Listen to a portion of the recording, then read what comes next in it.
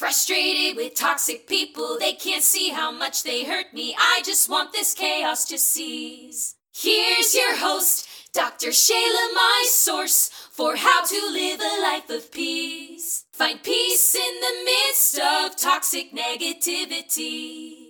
Welcome to the Toxic People Detox, a practical guide for finding peace in the midst of toxic people. It's not about changing them, it's about changing how you respond to them and doing so in a productive, healthy way.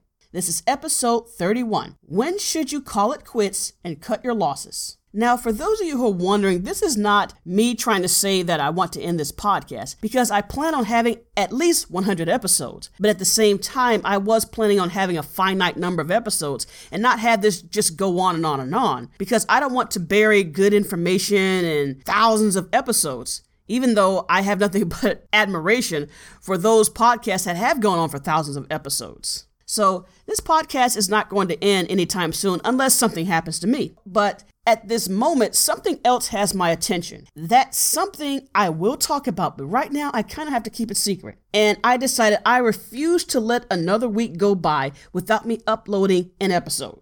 So this week, the week of March the 12th, 2018, we're back from spring break. And now that we're back from the break, I started one of my classes off by talking about logical fallacies.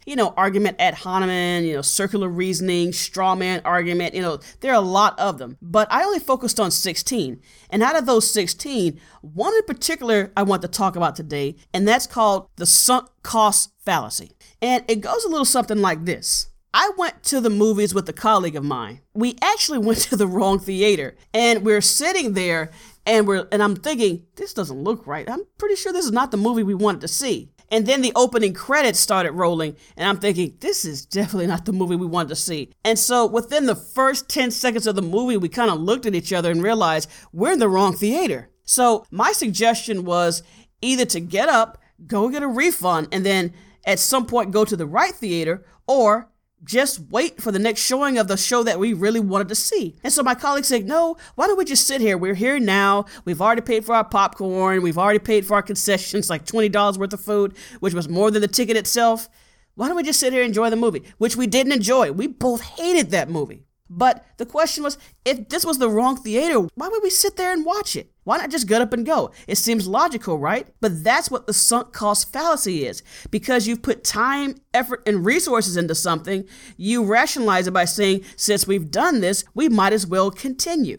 Here's another example. There is an author / entrepreneur / modern thinker called Timothy Ferriss. And I love his book, The 4-Hour Workweek. And in that book, he talks about a situation where he was trying to make some cheesecake. And he said normally the batter would have set at some point, but it never did. It had the consistency of soup.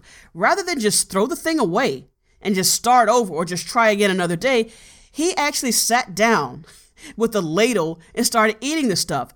And he said not too long after that, he was so sick, he couldn't eat solid food for the next 2 days, and he couldn't even look at cheesecake for the longest time. And then he goes on to say, what cheesecake are you eating? And he said, I knew I shouldn't have eaten it, but I did because I thought, well, I put that time and effort into it and I might as well. And you see how the sunk cost fallacy works. Using another example, something that's more on a grander scale, I see this with doctors, with medical doctors. I know some physicians who are happy with what they're doing, but they're not in the system per se. They've actually gone off and done their own thing, and they're entrepreneurs. Those guys and gals are some of the happiest physicians I've ever seen. I don't have any statistics here, but if I had to guess, I would say probably 90% of physicians are not happy with where they are. Again, I'm just guessing. And if you ask them, if you had it to do all over again, would you go back to medical school and be a doctor? And many of the physicians I meet say, no, I would never do that again. And I say, well, why not change careers now? And they say, I can't because I've put too much time and money and effort into it. And I don't know, those who hate their jobs, I don't know if that's how they rationalize that, but I'm pretty sure that's the case more often than not. Here's an article. It's from a website called You'reNotSmart.com, and it was written by a guy named David Mulroney. This article was published in 2011. He's talking about Farmville. And of course, Farmville is not nowhere near as popular as it was, say, like 8 or 9 years ago. Okay, he says, quote, Farmville players are mired in a pit of sunk costs. They can never get back the time or the money they've spent, but they keep going to avoid feeling the pain of loss and the ugly sensation waste creates. You may not play Farmville, but there is probably something similar in your life. It could be a degree you want to change, or a career you want to escape, or a relationship you know is rotten. You don't return to it over and over again to create good experiences and pleasant memories, but to hold back the negative emotions you expect to feel if you accept the loss of time, effort, money, or whatever else you have invested. End quote. That pretty much sums up this concept of sunk costs as it relates to a grander scale. Not just me watching a movie that I just can't stand. I want to leave. That was just a waste of 2.5 hours of my life. Not just Timothy Ferris making a cheesecake or playing Farmville. This is something that we do constantly in our lives, and we justify it. Again, I've put the time in and I put the resources in. I can't back down now. I don't regret a lot of things in life, but if I had to list them and say maybe the top 5 or the top 3, coming in at number 2, beyond a shadow of a doubt, I've talked a fair bit about my doctoral program, and if there's anything I regret is that I should have quit earlier.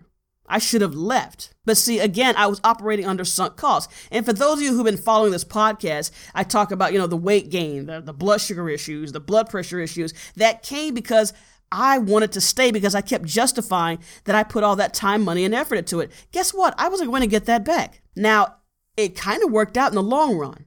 But at the same time, it cost me my health. I was talking to a colleague and I said, losing weight is a full-time job, especially as you get older.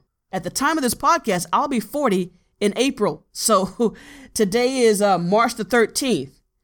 And in about 30 days, I will be 40 years old. With every passing year, it's not getting easier for me to lose weight. And of course, a lot of it's the insulin resistance. So I was listening to a podcast host, and she was saying that she was in a doctoral program, and she said she got out early. She said, no, this is not for me. And you know what? I admire that. I admire people who can admit that despite the amount of time they put into something, that they can stop. Now, you can say, well, Dr. Shayla, it worked out for you. Yeah, it did. But like I said, at the cost of my health. So I paid a price. I paid a heavy price for this. So now, getting to you, my dear listener, if you are on that dead-end trajectory, you're doing something that is probably not for your benefit. It's probably causing more harm than good, but again, you stay on that path because you rationalize sunk costs. So, we get to the question, when is it time to call it quits and cut your losses? Now, this is one of those things I do that people might hate, is I cannot give a direct answer because it really depends on your situation, but let me answer that question with 3 questions. And then based on that, you get a better idea or a better sense of where you are, and then you make your decisions accordingly. Number 1, what am I holding on to that I might need to let go? Is there something that you've been considering, like a dead-end job? Then the next question is, what am I afraid of? If you are on this path, what are you so afraid of if you leave? Now, some people might find themselves in a situation that they just can't get up and leave. Like I said, if you're the breadwinner in your house, maybe it's not the smartest idea just to cut ties with the job and just leave. That's understandable. So here's the next question. What is the worst that could happen if I cut my losses? So again, going back to the dead-end job analogy, in that situation, it's like, okay, you may not be in the best position just to get up and leave. I've known people who've done that. They got up and left with no plan and it worked out for them. But caveat emptor, these people are resourceful and they're persistent. They don't really take no for an answer. They say, okay, they can fall down and land on their feet. Not everybody can do that. And while you're at the job, bide your time. Think about what valuable transferable skill can you learn that will either get you another job or allow you to work for yourself. Either way, the future is uncertain. And sometimes making these changes can be unsettling. And that's understandable. If I had just stopped my program, left when I should have, and gone back home, who knows how that would have turned out? Well, I don't really think too hard about it because regardless, I'm here now. I remember someone telling me, what would have happened if your mother said, I don't want any more kids, before she had you? And I said, it doesn't matter what she would have thought or said. I'm here. Who cares? The hows and whys don't matter. I'm here right now. So I try not to go back to those what if scenarios. Oh my gosh, my life. Because who knows? It's over and done with. I'm here. It doesn't matter. All I can do is deal with what I have now and move on. Okay? So to recap this, what are you holding on to that you might need to let go of? Number 2, what are you afraid of? Number 3, what is the worst that could happen if you cut your losses? I can't guarantee success one way or another. And could your situation change? It could. Maybe it will, maybe it won't. This future is uncertain. All you can do is deal with what you have now.